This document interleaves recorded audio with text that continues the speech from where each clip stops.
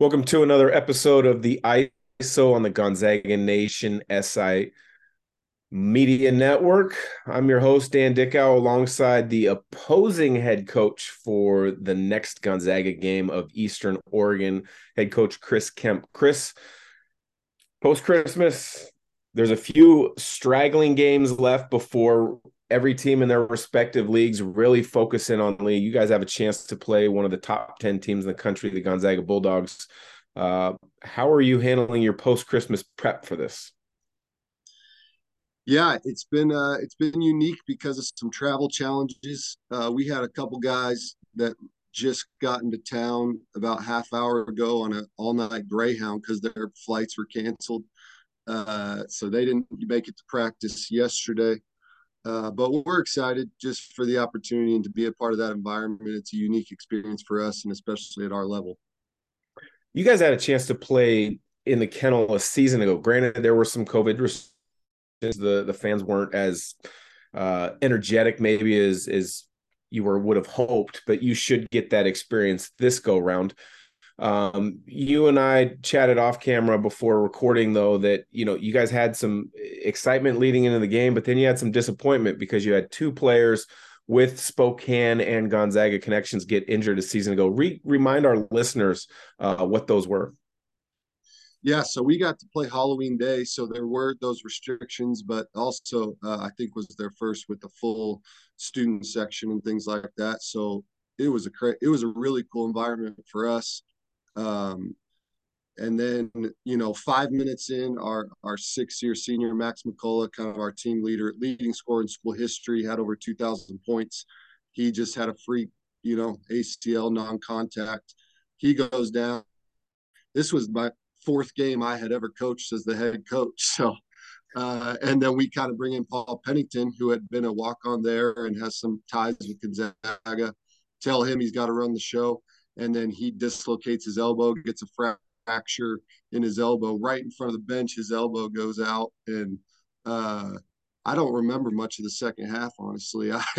We kind of blacked out after that, and it really felt like it kind of altered the path of our season, and we were kind of scrambling from there. But was a cool experience, and obviously for guys at our level, it's an amazing experience. And they were number one in the country, and getting that opportunity was a lot of fun. And until all that kind of went down.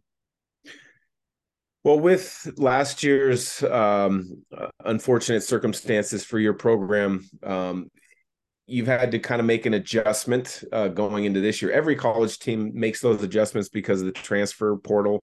Tell us a little bit about your program, how you're trying to play this year, if it's up and down, if you're a controlled tempo team, and share with us a little bit about your personnel. Yeah, we, like you said, in this day and age, we did have a lot of changes after that year, and brought in a lot of new guys. I like the term controlled tempo. I think we try to do that a lot for our level. Try to play a little bit undersized and be able to switch everything, play some guys that are bigger than, play bigger than they are, and then spread the ball around and really shoot it. I mean, we've started the year really shooting the three, and I think we're number four in the country in 3 point percentage at our level right now at about 41%, and had a lot of games where we've been able to spread it around, have three, four, five guys hit multiple threes, and be hard to guard that way. Is our, to not be so centered on one guy. We do have one player that's returning All American, Philip Molitere, who's a really good player. But we hope to really surround him with some scoring and some ways to spread people out and score from a lot of different areas. Not a lot of people know just how good basketball is at the level that you guys are on. Obviously, you go up against one of the top 10 Division I programs in the country. It's an enormous leap. But we do have a lot of high school players and their parents and high school coaches that listen to this program.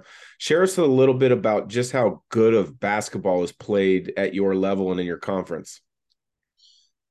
Yeah, it's a really it's still a very tough level. We most of all of our guys were the best player on their high school team. Many of them have some Division I ties. We got Emmett Taylor as a graduate from Idaho State, and he's 6'5" and can shoot it almost 50% from three. And So we really have some of those ties. Some of these guys had Division I looks or offers, so the level of play in our conference is tough. And um, probably not dominant big men, I would say, but the play and the skill level is really high, and really scores across the country. You can see at a Division II level for sure, and around that, and then still some Division I upsets and things like that happen all the time. So it's cool to get this platform for NAI basketball and show just that how high level play is. Lots of schools at the NAI or the Division II level would love to be in your guys' position playing at the Kennel against Gonzaga. You guys have done it 2 years in a row. Share with us how that came about, and are you trying for a third year in a row next year?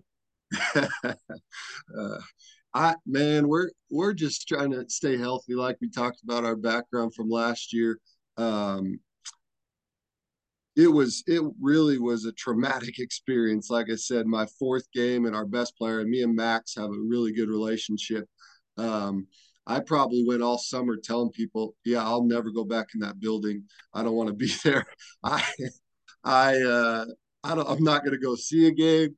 And then they kind of called us late, had someone cancel, I think a low Division I or something, and were able to offer quite a bit more money. And then I'm just a sellout. I called my AD and said, hey, they're offering quite a bit more, and uh, that that is a part of the game for us in that fundraising side. And when they were able to, and we had a good relationship with the coaches, and it was cool because I don't know if you remember, like Coach Feuden actually coached that game that we played. That was the third game of the suspension, but he got my number from the coaches and called after as we were going home, knowing that we had had some of those injuries and he didn't have to do that. So we had kind of I somewhat kept in touch with the coaches, and they felt comfortable to call us a little bit late. We had an exhibition available, and so getting that second year in a row is pretty unique. I don't know if we'll go for a third. Well, let's see how we feel after today, after tomorrow.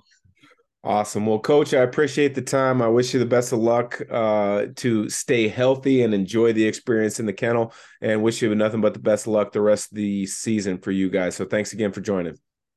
Thanks, Dan. Thanks for having me.